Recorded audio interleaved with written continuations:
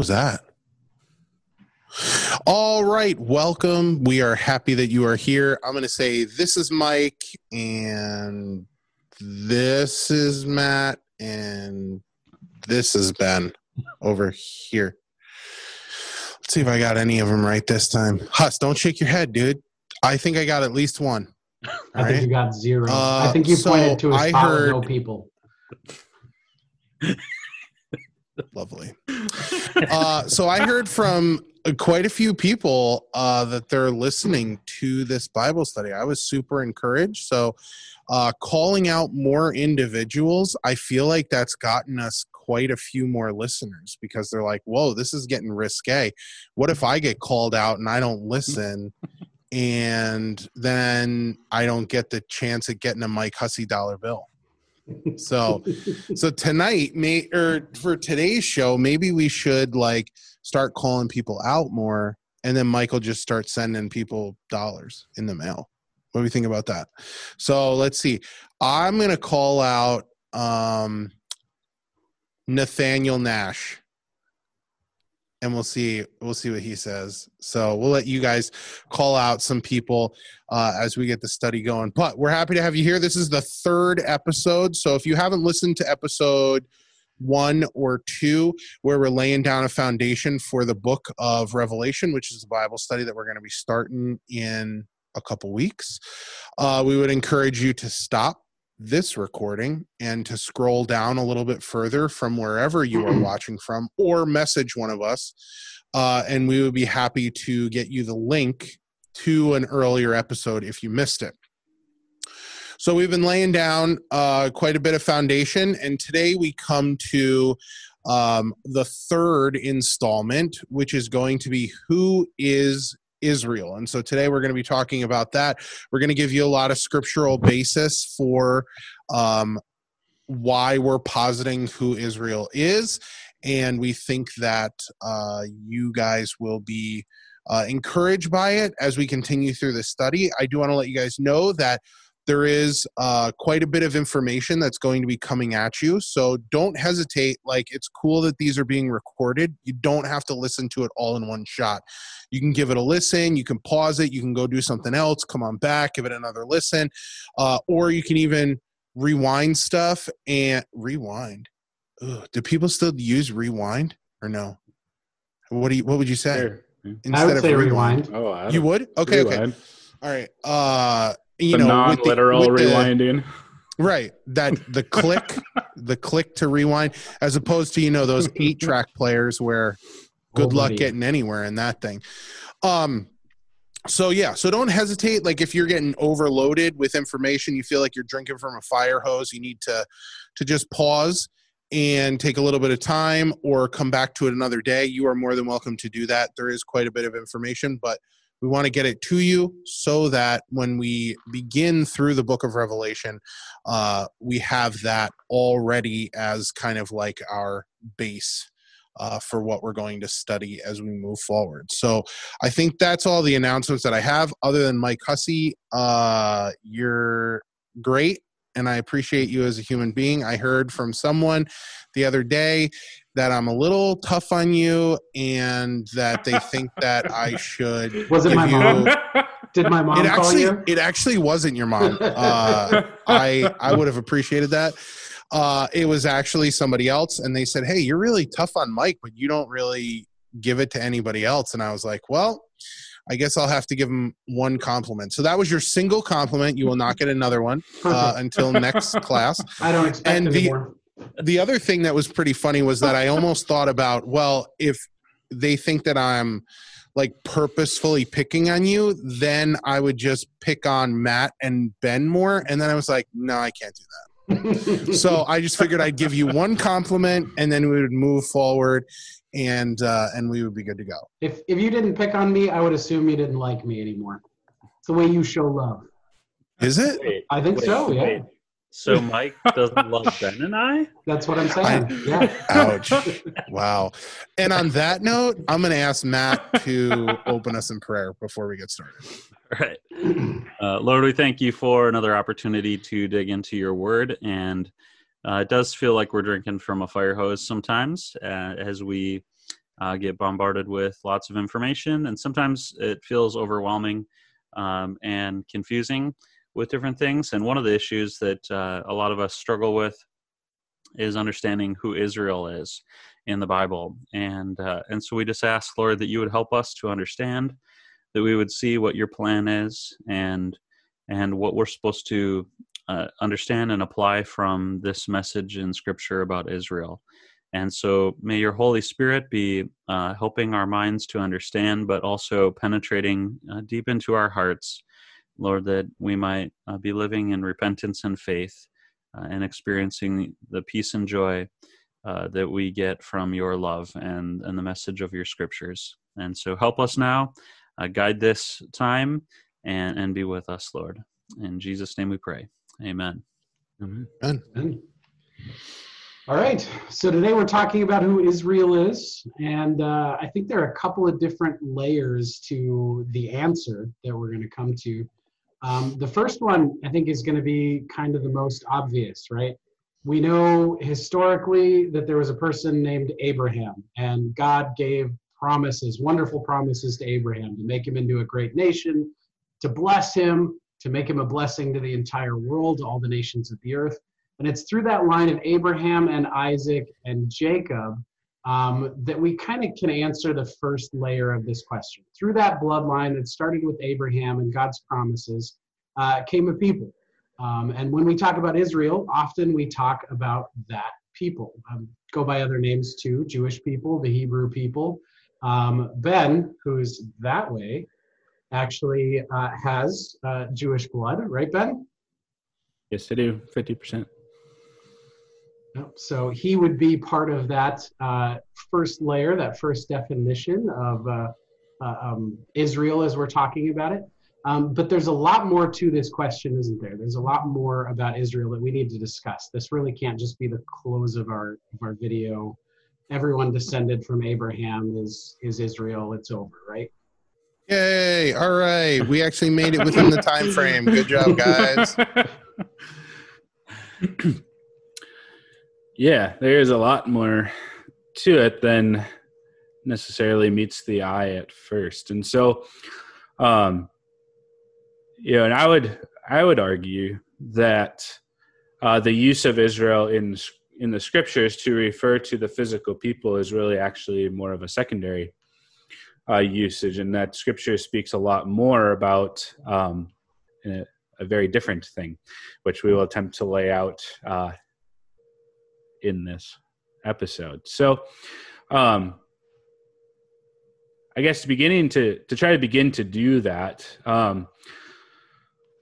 we should go right back to the beginning in Genesis. All right. So in the first 3 chapters of Genesis, there are no Jewish people at this time. There's just Adam and Eve, right? And we see that Adam and Eve, they live before God and they are righteous before him by faith. And this might be a new thought to some. A lot of times I think we conceive of Adam and Eve living before God in righteousness on the basis of their works. But first and foremost, they believe God's word. He speaks to them, and their obedience is evidence of that faith.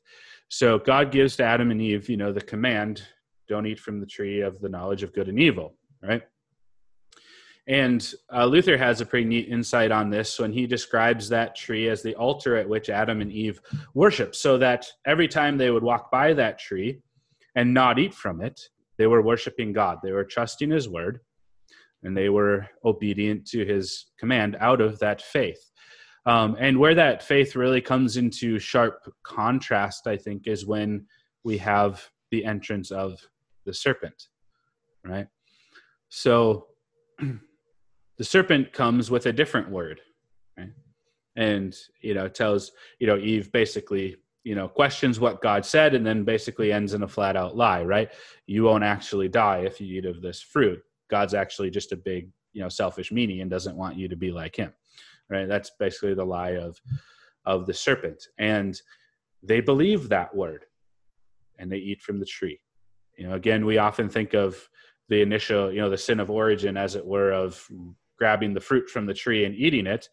But that's really a fruit itself of the sin of unbelief, which has already crept into them. They failed to trust God's word, and they believed the lie of the serpent. And so right at the beginning, right from the outset, we see faith and unbelief. And we see faith connected to righteousness before God and unbelief connected to unrighteousness before God.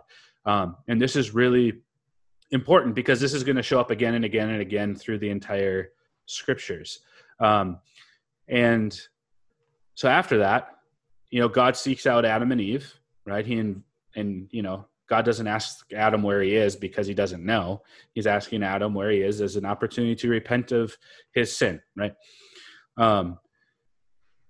And right on the heels of the fall, this is a really, just fascinating thing for us to think about too, is like right in the midst of it. They had just sinned and ran away from God. God finds them and he gives them a promise, right? He says, the seed of the woman will crush the head of the serpent. So there we have the very first promise of a coming Savior, right? And so we have this whole, all this stuff is here, faith and unbelief tied to righteousness and unrighteousness before God. We have the call for repentance and the promise of the coming Savior. And this is long, long, long before there ever is a Jewish people. And so the scope of this is by nature universal. And so that's what we see going on in Genesis 1-3. Is there anything else you guys wanted to mention along those lines? I think that it maybe is important to see why you're emphasizing what you're emphasizing here, because some people have attached, a lot of beliefs about, Israel and their place in salvation history and what things we're supposed to understand about the nation of Israel. And just pointing out that this is before there was an Israel, the nation of Israel and these things, that this stuff was happening. And that's why it's a universal thing. And so this is more foundational, but also you're showing then that we need to be building our understanding about Israel and everything else from the Bible, right? And see what is it that the Bible emphasizes, what's the message of the scriptures, and going right to the very beginning of this with these foundational things, it sets the tone for the purpose of the scriptures and what the themes are and all of these things, because we're going to be able to see that this actually continues in the same ways through the whole Bible. And so we always have to get our understanding of things and to be able to interpret from the Bible and to be able to interpret the things of Revelation and about the prophecies about Israel and these things. We need to be seeing how the Bible sets the stage and teaches us how to interpret these things. Yeah, I suppose like I said at the beginning too, this is kind of an inductive approach to this topic. So instead of saying, here's my conclusion, and then explain why we have a particular conclusion, we're kind of building, as you're saying, Matt, from the scriptures themselves, kind of seeing the progressive revelation of God as he continues to reveal himself throughout the Old Testament and so on. And so if there are some questions, or maybe you're like, where are you going with this? Well, hang on. Hopefully it'll make sense in a little bit as we get there. We will land the plane eventually. So bear with us. Hopefully it will make sense. All right.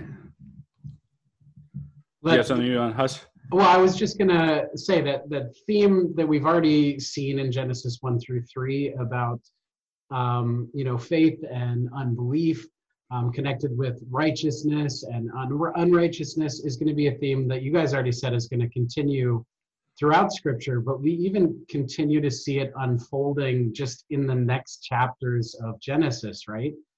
Because chapters 4-6, we start dealing not just with Adam and Eve, but they start having kids, and kids that are now born with sin natures, right? And they start doing sinful kid things, and it gets pretty interesting. Yeah. So yeah, and starting in Genesis 4, So we have the birth of Cain, right? The firstborn of Adam and Eve. And, we can see that, they do trust God's promise, right? I mean, Eve names her firstborn Cain, or in Hebrew, Cain, which means I've gotten a man, the Lord, right? She was expecting God's promise to come true in her firstborn son, right? And so even though Cain was clearly not the Messiah, Eve demonstrates... Gave you that idea, Are Ben? you sure, Ben? What gave you that idea, Ben? Oh, I don't know. He murdered his brother.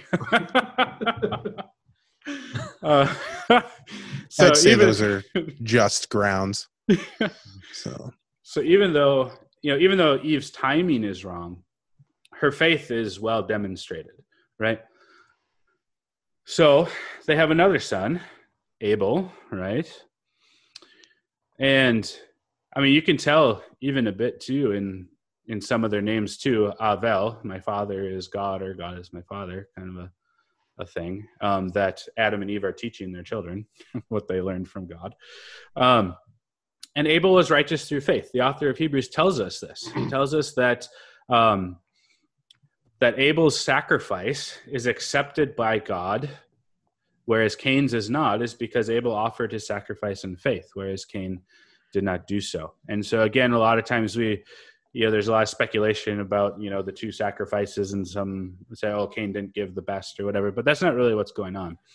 And the author here is very clear about that. Abel offered his sacrifice in faith toward God, and Cain did not. So we have that continuation then of faith and unbelief, and they're tied to righteousness and unrighteousness before God, or acceptance and not acceptance. And Ben, just like you mentioned with the taking of the fruit on the tree, that wasn't the sin. The sin was unbelief. It was trusting the words of Satan over the words of God. Mm-hmm. We see, Abel bringing the fat portions, all the good stuff, and Cain maybe not bringing the best stuff, and that would simply be a fruit of, belief versus unbelief, in the same way that it was with Adam and Eve taking that, right? Sure. If it was the case that he didn't give of the best of the field or whatever, certainly that would be a fruit of unbelief. But even if he gave the best of the fruit of the field, if he gave it without faith, it was not acceptable. So does that answer your question? Yeah, it tracks. Okay. All right. So, then as we noted, Cain murders Abel, right? And so Adam and Eve have another son named Seth, and, Eve regards Seth as another son from God to replace Abel, right? And we have basically what we see in Genesis leading up to the flood is we have this godly line of Seth, who are called the sons of God. And later on, so they are people who trust in God. They have God's promise. They believe him. And later they will mix together with what are called the daughters of men, or the children of Cain, who do not trust the Lord. And this brings about rampant evil on the earth, right? And God says, I'm going to purge it all with the flood, right? But we have one guy who basically is spoken of as having favor with God, right? We have Noah. He's a righteous man. He has favor with God. And again, Hebrews tells us that Noah was a man of faith, trusting the word of God. This is why he built the ark in the middle of dry ground, and looked like a fool to everyone else around him. But he did so because he believed God's promise. And he preached to the people of the coming judgment, and they refused to listen. But Noah was a man who trusted God, right? So here we have again faith versus unbelief, right? And so again, we don't have a Jewish nation at this time. And yet we see that there are those who are righteous or saved before God, and those who are not. And the difference is faith or unbelief. And so kind of the point with this too is it's not, acceptance before God is not based on physical descent. It's not based on a particular bloodline, but on faith or unbelief. Is that making sense? It is. Do you guys want to add to that section? So you were sharing names of the names of the children, and Seth is similar. The name Seth is similar to the Hebrew word for appointed, right? Mhm. And so that was again continuing the idea that he was appointed to that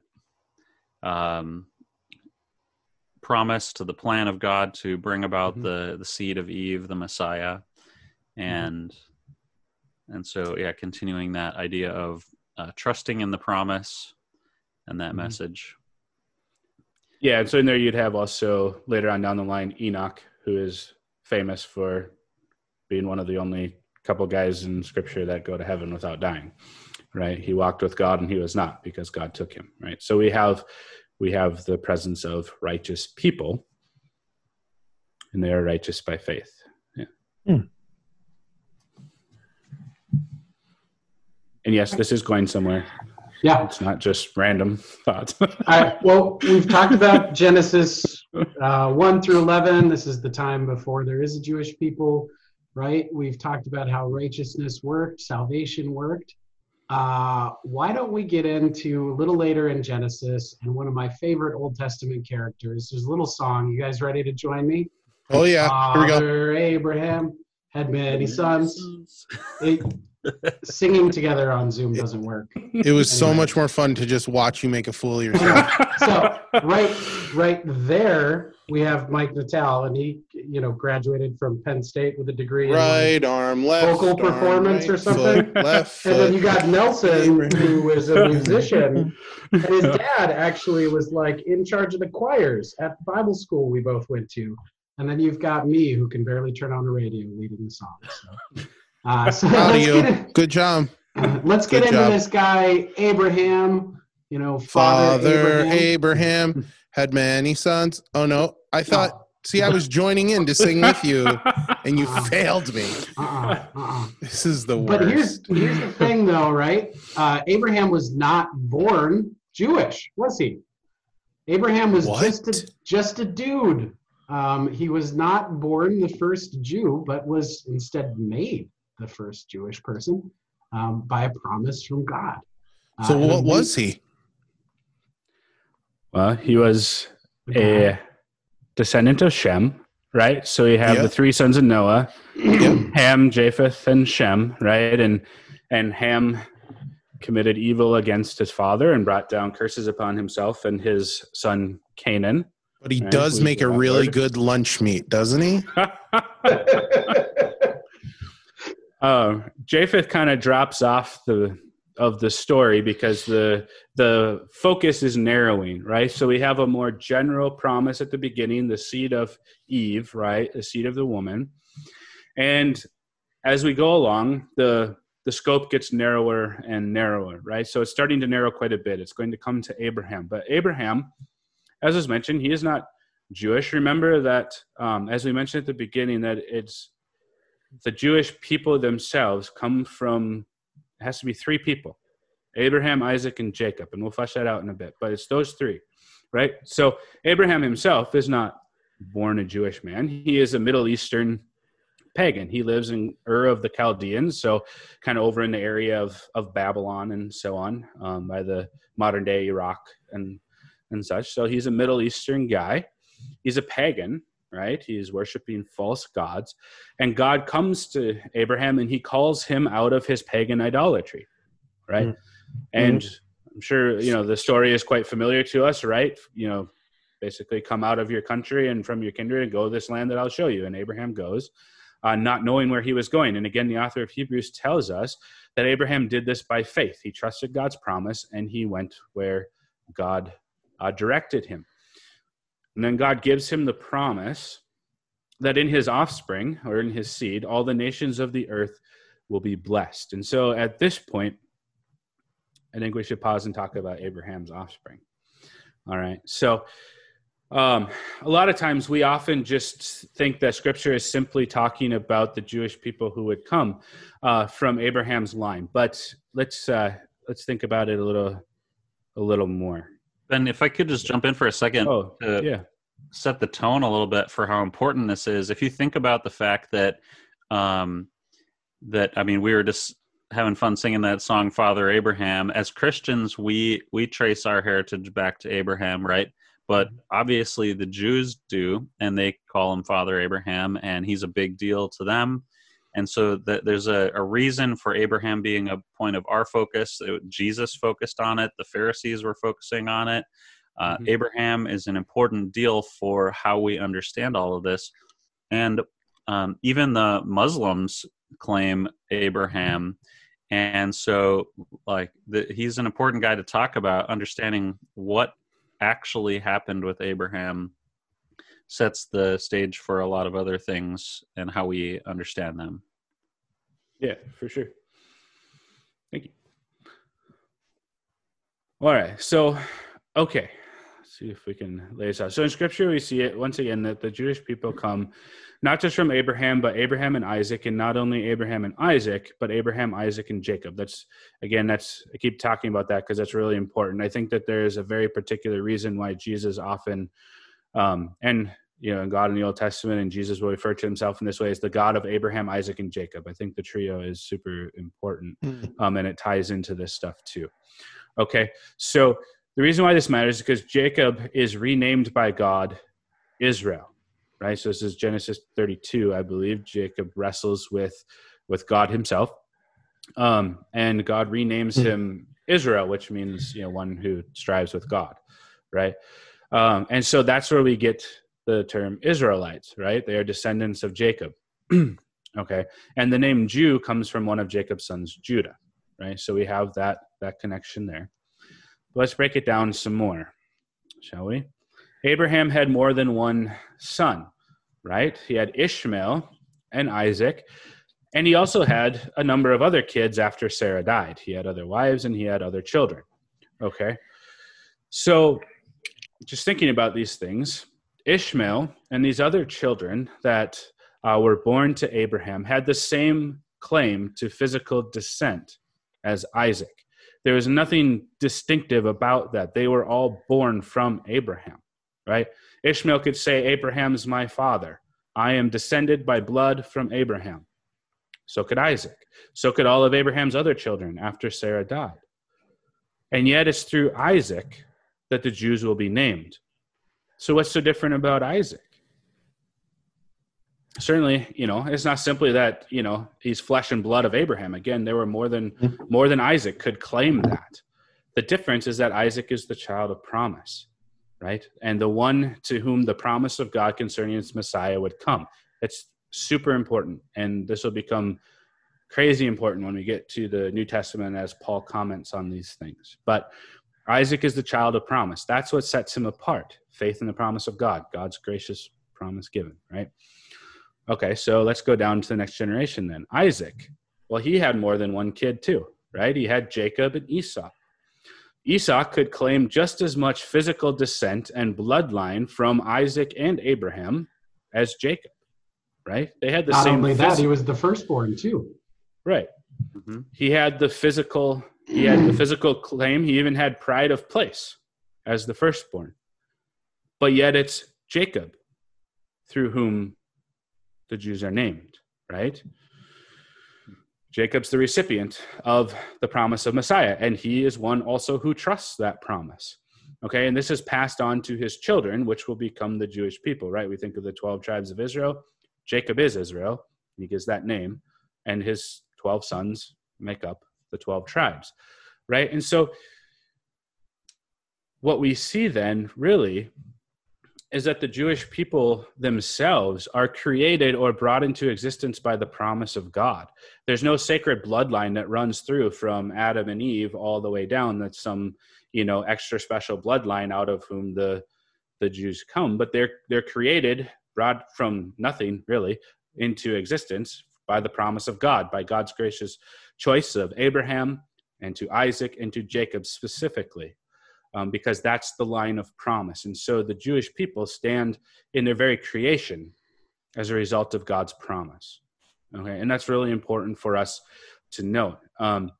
And we should note too that, along with, it wasn't, what am I trying to say? A lot of things running around in my mind. It wasn't by any merit or demerit on Jacob or Esau's part, right? So it wasn't that Jacob did something and so earned the promise of God, or blessing of God. It wasn't that Esau did something wrong And so that's why it passed to Jacob. But as the scriptures teach us, before any did anything right or wrong, God chose Jacob and said the older will serve the younger, right? And he passes his promise on to Jacob. And so, we have to, that's important for us to keep in mind, because if we're just talking about physical descent, then we have a whole lot of claims. Ishmael can claim that. Abraham's other children can claim that. Esau can claim that. So what in the world is, if it's just descent, physical descent, then we have all kinds of different claims. How could the Jewish people claim anything in particular if it's simply blood of Abraham, right? It's got to be more than right. that. And I think too, it's important to point that out, that it's God's promise made to those individuals. Mm-hmm. And I think that really puts a different spin and perspective on stuff, because as you move forward through scripture, you don't have to go very far, but you see like all the failures that each one of those individuals, those descendants, those people who are in the lineage of Christ, you're going to see each one of them stumble and fall flat on their face as the sinner that they are. And you're going to see that the one thing that continues to track forward is God's promise, which has nothing to do with them as individuals, but that God chose them for that purpose. And that goes to what you were saying, Ben, about how it gets credited to them as righteousness. That's one of the most important things. And I feel like that's an important thing for us too, to understand that it is God who is doing the work, and not us. We're not the ones at work. We are the ones that are the recipients. And so I think that it's good to be able to track that from Genesis all the way to Revelation, that literally the only person who is the one that Scripture is pointing to is Christ. Everybody else, sinners, failures, still able to be used, which is great, but ultimately they're there to point to the goodness of God, which is found in Christ. So I like that. Thank you for bringing that up, Ben. Can you imagine if the only examples we had in the Old Testament were a bunch of perfect people that never sinned and never did anything wrong? We'd look back to the Old Testament and we'd read it and we'd go, oh, well, apparently I am not good enough to be saved, and I'm probably just going to hell, and why do I even care? So it's a blessing that God's given that. You think too about the validity of the document of Scripture in general, and you'd think, man, they literally could have written anything if they wanted to, and instead they were inspired by God to write the actual account of not doing the right thing all the time, or fail. I think about Peter, and I was like, man, oh man, if I was Peter, I'd have maybe rewrote something to make myself look a little bit better. But instead, he goes, it's not about me. It's about Christ. And he's going to be the focal point, not me. I'm going to show you how many times I failed and how great Jesus was to me in response. But like, man, it's good. It's good. It's great to have Scripture that's true and honest. Yeah, it's not propaganda. I mean, if, like you're saying, if this was some kind of religious propaganda trying to just promote Judaism or Christianity or whatever, people would have written this a lot different. Moses, he wouldn't have told about him killing that Egyptian. He wouldn't have told him about him saying no to God. I'm too afraid to talk, all that stuff. Yep. So it's a humbling book, and it definitely points us somewhere else. I love the Jesus Storybook Bible. Again, I mentioned that before, but it in the opening parts of that, it says, a lot of people think this book is a book about a bunch of heroes, and really it's not.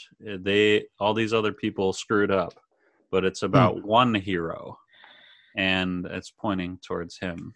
Nice. Yeah. So, all right. So let's talk about that passage where God gives the promise to Abraham and his seed. Okay. So we should note in that that seed is singular. Again, a lot of times what we think of is, Abraham's offspring. Well, that means the Jewish people. But then we find out, well, that's actually singular. It's not plural. It's not seeds or offsprings, but it's singular. But sometimes we can understand a whole group of people as a singular noun, right? We do that all the time. One singular group, but it could have numerous people in it, right? But if we look at the way the Hebrew grammar runs in this passage in Genesis 12, seed is very specifically a single person. And if you're at all interested in doing a further examination of this, pick up the book Prepare the Way of the Lord by Reed Lessing and Andrew Steinman. There it is. They're Matt showing Nice. it to you. They have an excellent treatment of this in their book there in Genesis. But seed is singular. It's a single person. It's super important because that's exactly what St. Paul says in Galatians chapter 4, right? God didn't give the promise to Abraham and to multiple seeds or multiple descendants, but to one single person, and that is Jesus. So that is huge for our understanding, because so often we hear, things like, oh, well, God will never go back on his promise to Israel, or God hasn't, abandoned the promises he made to Abraham. Well, no, of course he hasn't, but we have to understand that his promises are in Christ. Christ is the seed to whom the promise is made. Okay, that's St. Paul's point, all right? And that's exactly what's going on here in Genesis, that the promise in particular is made to Abraham and to his single offspring, Jesus. Okay, that's huge, all right, because that's going to come up again and again and again. And if we get that wrong, then we go all kinds of crazy different ways than where Scripture drives us to go. All right, so the seed of Abraham is Jesus himself. Okay, so all of the promises of God are in Christ. That's what we need to get very clear in our minds and our thinking when we think about this. That's intense. Like camping. Was it? I said like camping. Intense, like camping. I'm not going to go there because I know that I'm going to hear. I know, like, oh, I'm going to hear it from the individual. Wow, you're being really mean to Mike again in this episode. So I'm just going to bite my tongue and not say anything. Just go for it. Nope, you're good, man. Just Proud go of for you. it, man. No, it's You're all proud good. of me. It's all good. All right. So, sticking with Abraham. Yeah. If you haven't noticed, right, Abraham's a pretty big deal in the Old Testament, right? Kind of like, so he's like the Ron Burgundy of the Old Testament. Ron Burgundy, he goes, I'm kind of a big deal, right? Or no? Is that not? No? Yeah, Okay, yeah. great. I All right, know what moving you're on. talking about. Sorry, my bad. All right, so back to Abraham.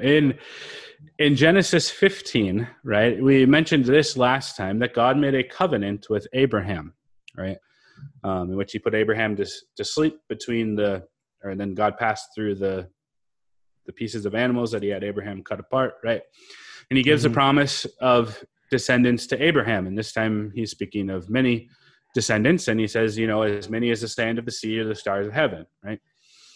So, and then in verse 6, which is really important, tells us that Abraham believed God and he counted it to him as righteousness. Right? So once again, we have faith and righteousness before God connected together. Right? So again, at this time, we don't have a particular Jewish nation at this point. We just have Abraham, and he believes God and is counted to him as righteousness. So this is setting the tone once again. And later on, 430 years after God gives this promise to Abraham, we have the covenant at Sinai, right? And the giving of the law. And St. Paul again makes it very clear that the law coming after the promise doesn't annul the promise. So what he's saying is that it's still in force, that people are righteous before God by faith. Okay? So not by bloodline, but by faith. Not by physical descent, but by faith. Abraham wasn't counted righteous because he had super special blood. He was counted righteous because he had faith. Okay? And this, again, was prior also to circumcision, as St. Paul will make a big deal about later as well.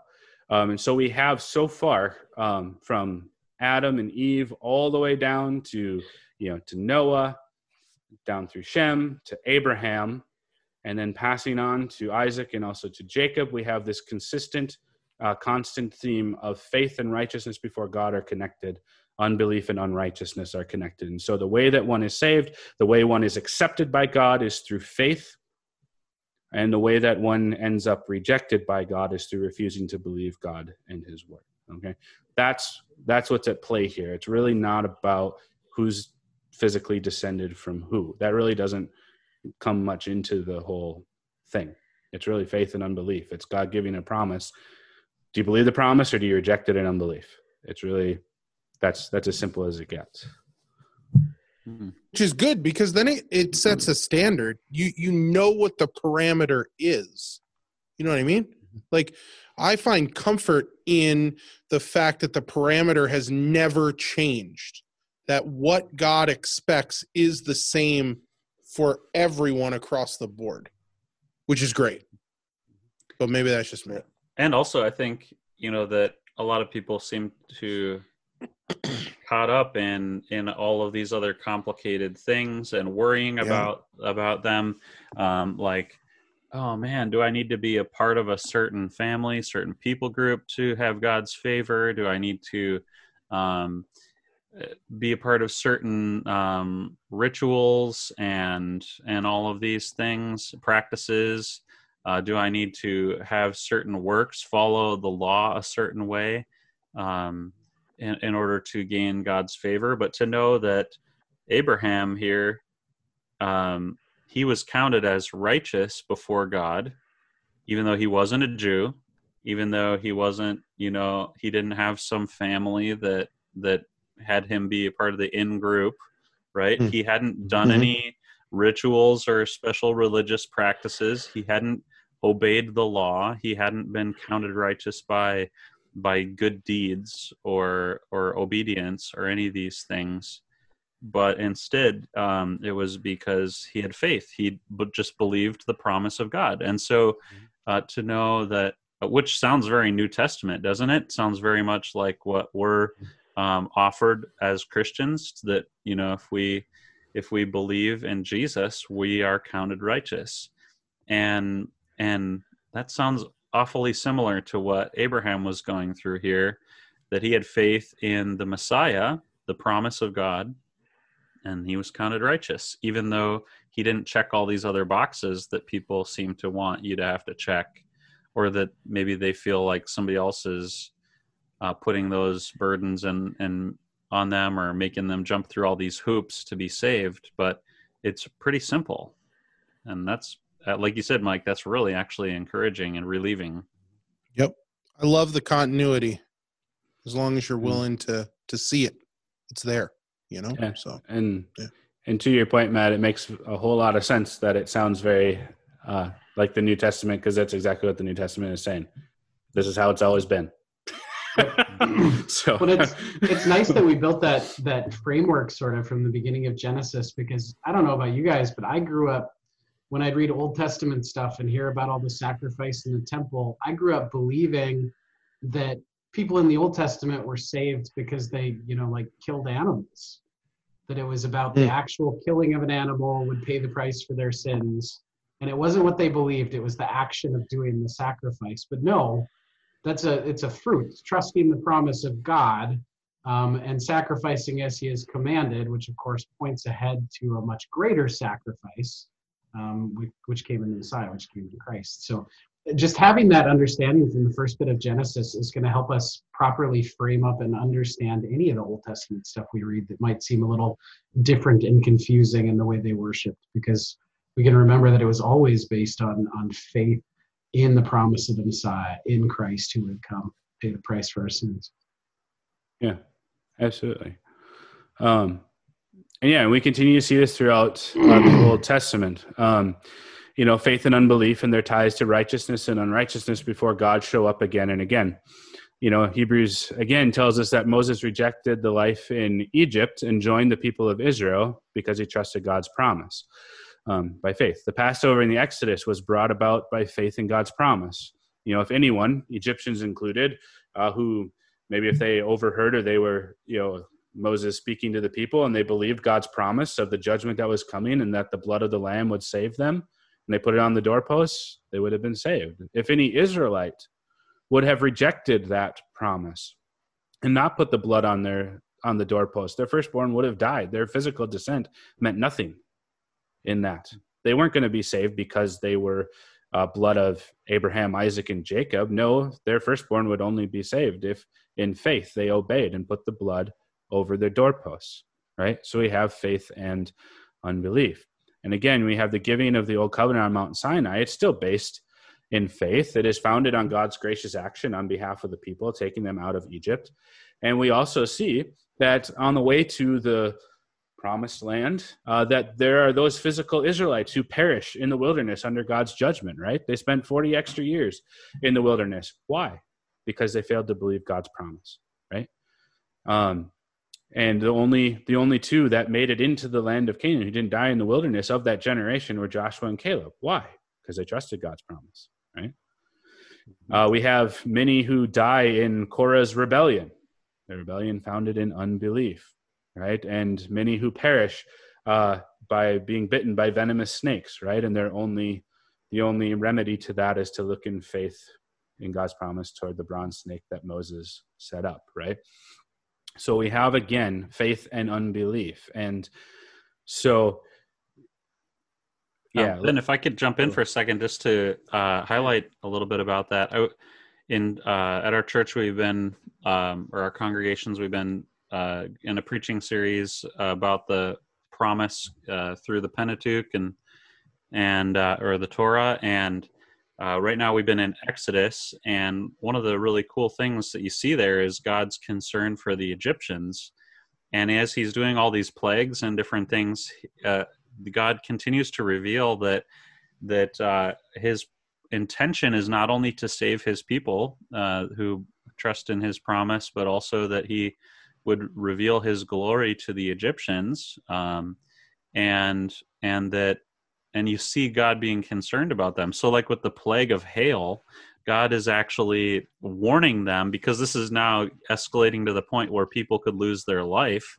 It's not just something that like a pest that bothers them, but people could actually die in the hail. And God is telling even the Egyptians and their servants to get out of the way of this hail and to find shelter, because God is concerned about them.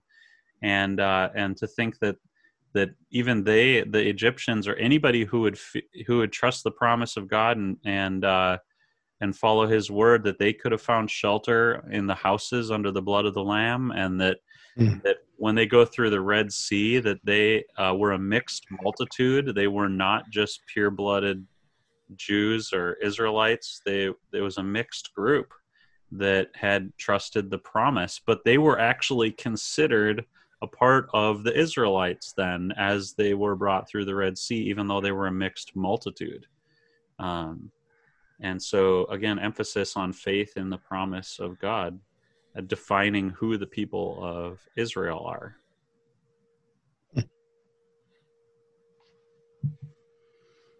Good stuff. This is good stuff. Like as you lay it out, I know we're really doing like a flyby type thing. Like we literally just glossed over almost 2 books. And it's kind of good though to see that perspective of like how it's moving, and that it's always the same, which is good. So yeah. So along with that, we see also things, under the old covenant, we see God saying things like, I hate your sacrifices and your feasts, right? And we might ask, well, why? Why would God say that? He instituted them under the old covenant. They were his idea. So why would he hate them? Well, he doesn't hate them in themselves, but he hates the fact that they're done in unbelief, right? That's what he's really getting after, is that the people of Israel, they're doing this stuff, just kind of external compliance, but there's no faith associated with it. We can remember all the way back, Cain and Abel, right? The difference between God's acceptance or not in regard to the sacrifices was a matter of faith and unbelief. It's the same thing here.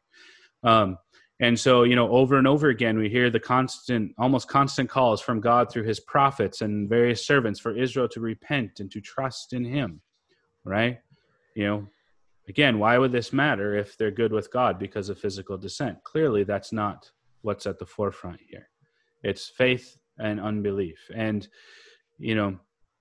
the author of Hebrews, again, too, tells us that the saints of old, those under the old covenant and prior to it, received their commendation by God on account of faith in his promise, right? And again, that promise is Christ. And so, this is something that's really important for us to understand, that, what we might think of, today as Judaism is not the same thing as Old Testament, Old Covenant worship, okay?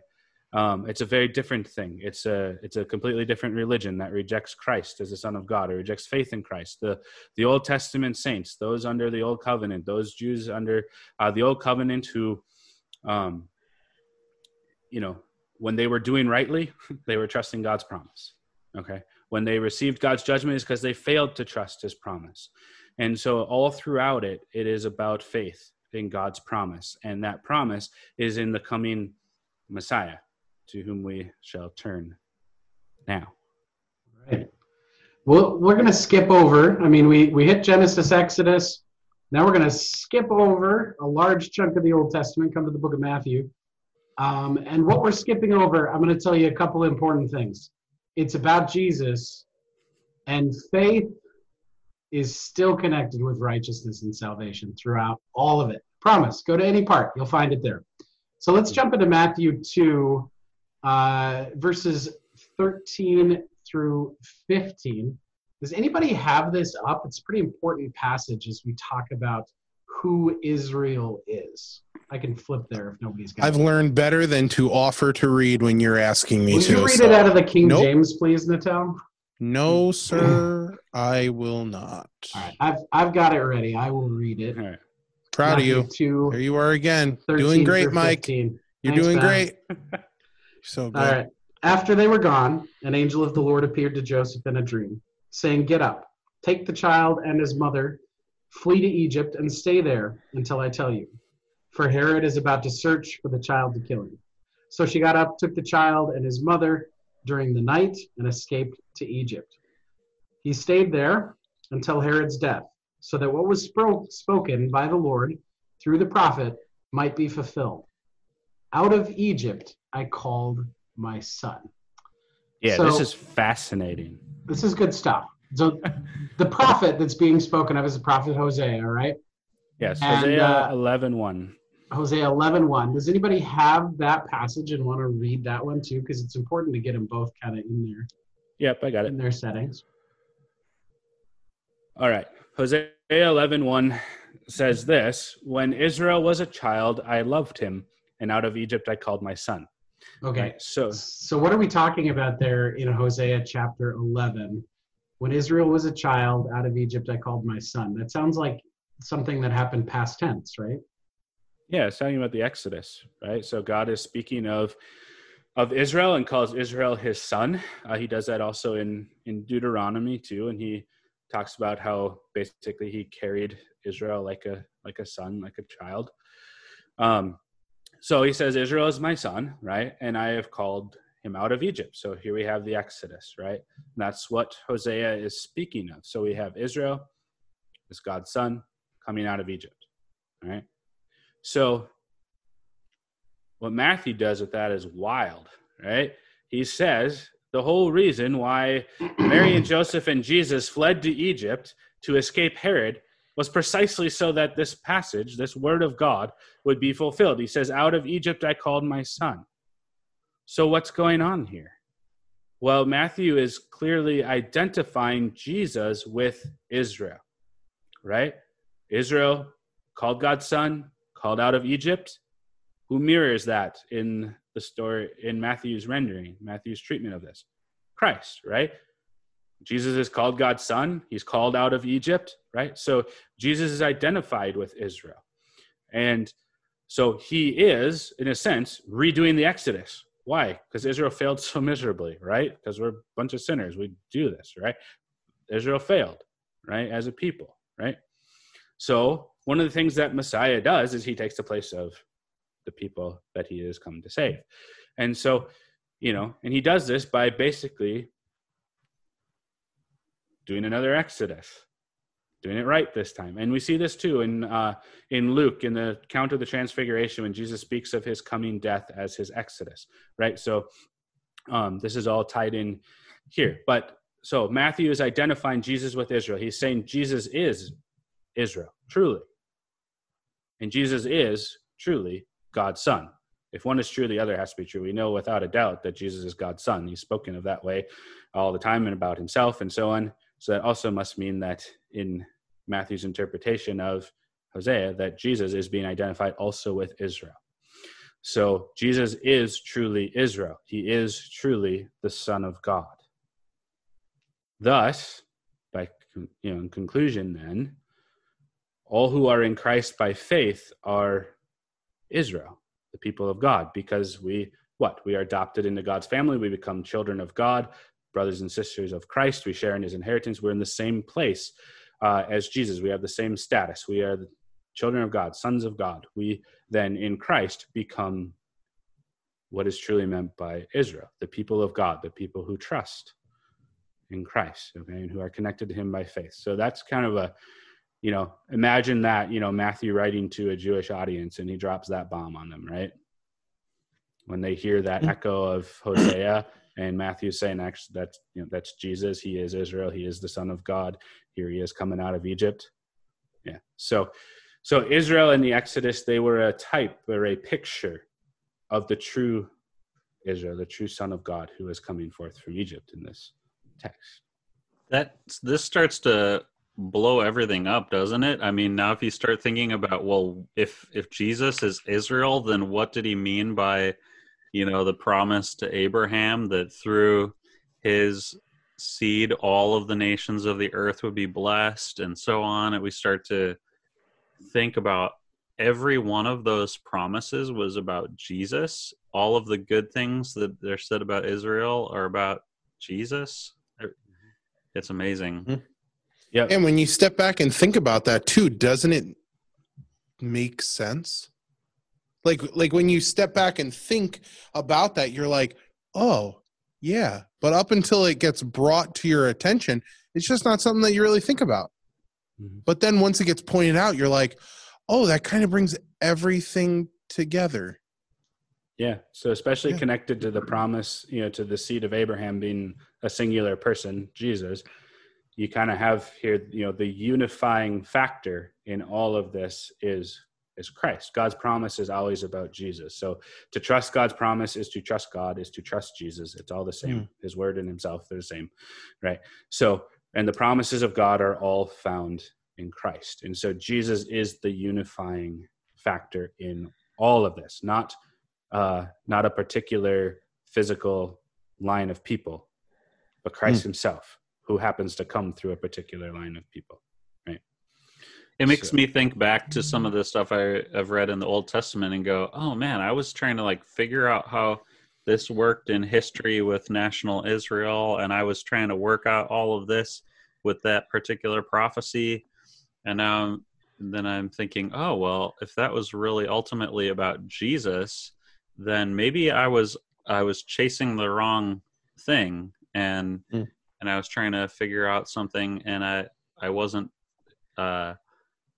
having my attention on God's ultimate purpose in those prophecies about Israel. Yeah. And so, okay, so we have Matthew, right? Well, do we have any other verses? Well, certainly. How about from the mouth of Jesus himself? All right. So this is John chapter 8, and we won't read the whole passage because it's 20 verses. It's John 8:39 through 59. We'll give you a good chunk of the context. And Jesus is speaking to the leaders of the Jews, right? So he's speaking, just keep this in mind. He is speaking to physical descendants of Abraham, right? And he's having this discussion with them, and they're saying, oh yeah, Abraham's our father. And Jesus said, well, if Abraham were your father, you would do what Abraham did, yet you seek to kill me, and this Abraham didn't do, right? And he says instead, oh, you are of your father. You do the works of your father. And we've never been enslaved, and we're not illegitimate children. We have one father, even God, right? And Jesus says, if God was your father, you would believe my words because I'm sent from him, right? And he says, rather, you are of your father, the devil, right? So there is a descendants that's not physical, or not necessarily physical. The two might overlap, but what's really important is there's a sense of spiritual descendants here, right? That if they are doing the works of their father, the devil, which Jesus says then is a liar and a murderer from the beginning, right? Then they are descended from Satan, right? We can think of, anyways, yeah. So Jesus says to physical descendants of Abraham, actually, Abraham's not your father, right? And what really gets them, riled up and going too is, Jesus said that Abraham rejoiced to see his day and was glad, right? So Abraham trusted in Christ. So just as a side note, we can put to rest all this stuff that comes up saying that there are three Abrahamic faiths: Islam, Christianity, and Judaism. There is only one. Abraham only trusted in Christ. There is nothing else. This is what the scriptures teach us, okay? Abraham was a Christian. He trusted in Jesus, right? And Jesus says this. He saw his day and was glad. He rejoiced, right? And of course, they want to kill Jesus after he says, before Abraham was, I am, right? So that's that passage. I figured that they wanted to kill Jesus at that moment because he missed the perfect quote where he goes, Abraham's not your father. And then he could have looked at him and like, I am your father. Right? That's where George Lucas got that from, right? This is not Star Wars. They picked up the stone and they were like, Jesus, come on, man. You could have gone Darth Vader on us, and instead you chose to drop some truth on us. Man. I thought about father. That before. You're welcome.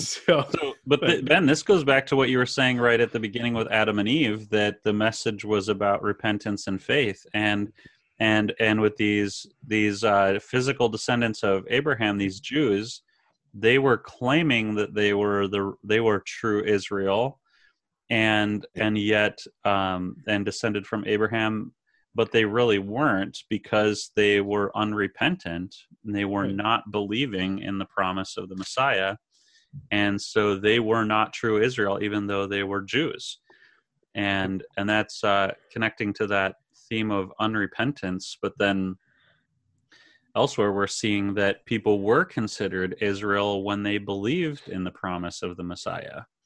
Right. Yeah. So it wasn't physical descendants that qualified or disqualified them. It was faith or unbelief. That's why Jesus says of Nathanael, for example, a true Israelite, or an Israelite indeed, right? He was looking for Messiah. That's why Philip came to him, right, and said, come, we found the one of whom Moses and the prophets spoke of, right? That's why Jesus says to Nicodemus that if anyone is to enter the kingdom of God, he must be born of water and spirit. He must be born again, or born from above, right? Your physical birth isn't enough, right?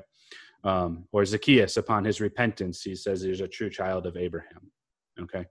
So, so we have that from Christ himself. We also get this from the Apostle Paul in numerous places. You can look in Romans chapter 4, Romans chapter 2, verses 28 and 29, Romans chapter 9. We won't read all of those, but here's some snippets from St. Paul. And the point that he is making is true descendants of Abraham are those who share Abraham's faith. From Romans chapter 9, verses 6 through 8, he says, not all who are descended from Israel belong to Israel, and not all are children of Abraham because they are his offspring, but, quote, through Isaac shall your offspring be named. This means that it is not the children of the flesh who are the children of God, but the children of the promise are counted as offspring. I don't know how you get much more clear than that. I mean, St. Paul is just laying it out as clear as absolutely possible. It's not about physical descent. It's about having faith in Christ. Okay. From Romans chapter 2, for no one is a Jew who is merely one outwardly, nor is circumcision outward and physical, but a Jew is one inwardly, and circumcision is a matter of the heart, by the Spirit, not by the letter. His praise is not from man, but from God. Again, not simply outward physical descent. In Romans chapter 4, speaking of Abraham, St. Paul writes, he received the sign of circumcision as a seal of the righteousness that he had by faith while he was still uncircumcised. The purpose was to make him the father of all who believe without being circumcised, so that righteousness would be counted to them as well, and to make him the father of the circumcised who are not merely circumcised, but who also walk in the footsteps of faith that our father Abraham had before he was circumcised. For the promise to Abraham and his offspring that he would be heir of the world did not come through the law, but through the righteousness of faith. Okay, so in this, St. Paul brings together another really important thing, is that Abraham is the father of the uncircumcised and the circumcised who have faith. That means Jew and Gentile all alike who trust in Christ are Abraham's descendants. Gentiles are not plan B. They have been God's intention from the beginning, along with Jews. The nation of Israel was simply his vehicle to bring that about, but they were always included in salvation. And so who is a child of Abraham? Who is the true Jew? The one who shares Abraham's faith.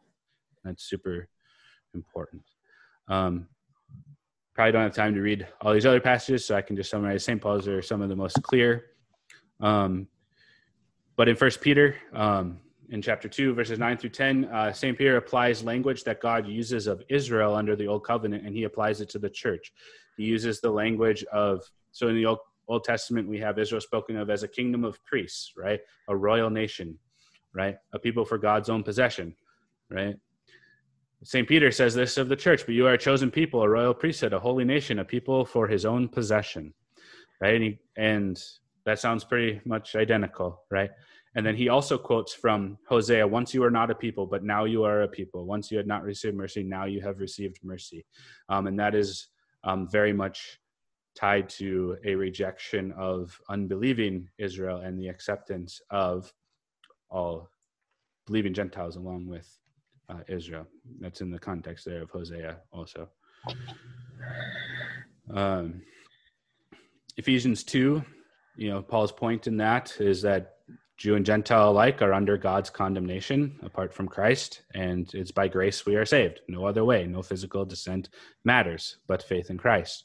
And later on in that chapter, he says that by his death on the cross, Christ made peace between Jew and Gentile. He broke down the dividing wall of hostility. He made out of the two peoples one person, right? And in chapter 3, that the mystery of God in Christ is in part that the Gentiles are fellow heirs, partakers of the promise in Christ Jesus through the gospel, right? So here we go again and again and again, right? Faith in Christ, faith in Christ, faith in Christ. Here we go, right? Hebrews, speaking again of all those who were commended through faith, all the saints of old, that they didn't receive what God had promised because they're not going to get it apart from us. So that all of us who trust in Christ, all the way up until that last day, we enter as one body into the inheritance in Christ, the new heavens and the new earth and eternal life. And so Abraham is still waiting for us. That's kind of a cool thing, that we get to enter with Abraham into the full promise of God given to us. Okay. And in Revelation, we see that picture of every tribe, multitude of every tribe, nation, language, worshiping God before his throne, right? And calling out salvation belongs to our God who sits on the throne and to the Lamb, right? So all throughout, I know it was fast and it was, huge overview, trying to do bird's eye view, but all throughout, hopefully what rings through over and over and over and over again is the people of God are the people of faith, the people of his promise. It's not about physical descent or physical, or bloodline, but it's about the line of faith, not a bloodline in itself. So, who is Israel truly? The people of God, right? The people who have faith, whether they are Jew or Gentile. This is over and again what Scripture hammers home to us again and again and again and again and again, back from Genesis all the way through to when St. Paul is explaining this so clearly in Romans. The children of Abraham are those who share his faith. And that's how it's always been. The people of God have always been the people of faith. I'm so encouraged by this because as we think about, especially those verses from Revelation 7 about the great multitude, thinking about there are people from all tribes and peoples and languages, just like God had promised in the Abrahamic promise in Genesis 12, that all the nations of the earth would be blessed through the seed of Abraham, the seed of Eve. That's so encouraging for a Gentile like me. I'm not Jewish like you, Ben. but I can partake in this, even though I am from another tribe, and that's so cool for all of us to hear. Also, I'm also kind of encouraged on behalf of the Jewish people too, because sometimes it seems like, man, if you were trying to think about Israel ultimately being about national Israel, there's all this pressure put on them to go through all of these things in order to be saved and before the end of time and all of this stuff. And people have all these complex theories about what needs to happen with national Israel, before the end and for them to be saved. But to know that it's a simple message, that the same message that Father Abraham believed, that God's salvation is in the Messiah, that all they need to do is look at Jesus and put their trust in him, the Messiah, and they also will be with Father Abraham one day in paradise. And it's just such a beautiful, simple message and it's consistent throughout all of the scripture passages we've looked at. We've been trying to represent every part of the Bible, and in this one lesson here, but this has been God's consistent message throughout. And it's such a beautiful, comforting one too, to see how God has provided everything in Jesus, and that it's not asking us to do all of these other things, but just to put our trust in the Messiah. And bringing it back to the gospel, Matt, I think is a fantastic place for us to kind of call it quits today and close. This was a huge topic. I think we easily could have spent 3 hours discussing different scriptures and just seeing different nuances and working through different bits of, answering the question about who Israel is. But ultimately, that first promise back in Genesis 3:15 about the seed of the woman gets refined in Abraham, about that seed who will become a blessing to the entire world, just like everything else. You know what? It's all about Jesus, right? So, Reverend Natal, would you close us up in a word of prayer today? Would you rather me close in prayer, or would you like to make a joyful noise to the Lord and sing Father Abraham a second time? I think we should pray. Pretty serious. Once again, there you are again, making the right call. You are on fire today, Mike Hussey. I am so grateful that we get to share this time together. Wait, what did I do to offend you? Why are you being nice to me? You have not offended me, but I need people to know that I do appreciate you and that I am trying to be nice to you as an individual. I don't like this. Be mean. All right, let's pray. Gracious Lord, I just thank you for your continuity across the board. I thank you for your love and your mercy and your joy that you continually pour out upon us. And Lord, I thank you for the study today that really pointed out that it is about faith, and to show us that the Bible, through all of its pages, is pointing to the importance of faith and how that faith is then given to us, and we receive righteousness because of it. And so, Lord, I just ask that to each of our listeners that they would continue to trust in you and continue to grow in their relationship with you, Lord. As they continue to go through this study, may they see you and your presence in their life as a tangible thing that they can use moving forward. And so, Lord, we just lift this up to you, and we thank you for today's study, and we pray this in Jesus' name. Amen. Amen. Well, thank you, guys. Thanks, Mike.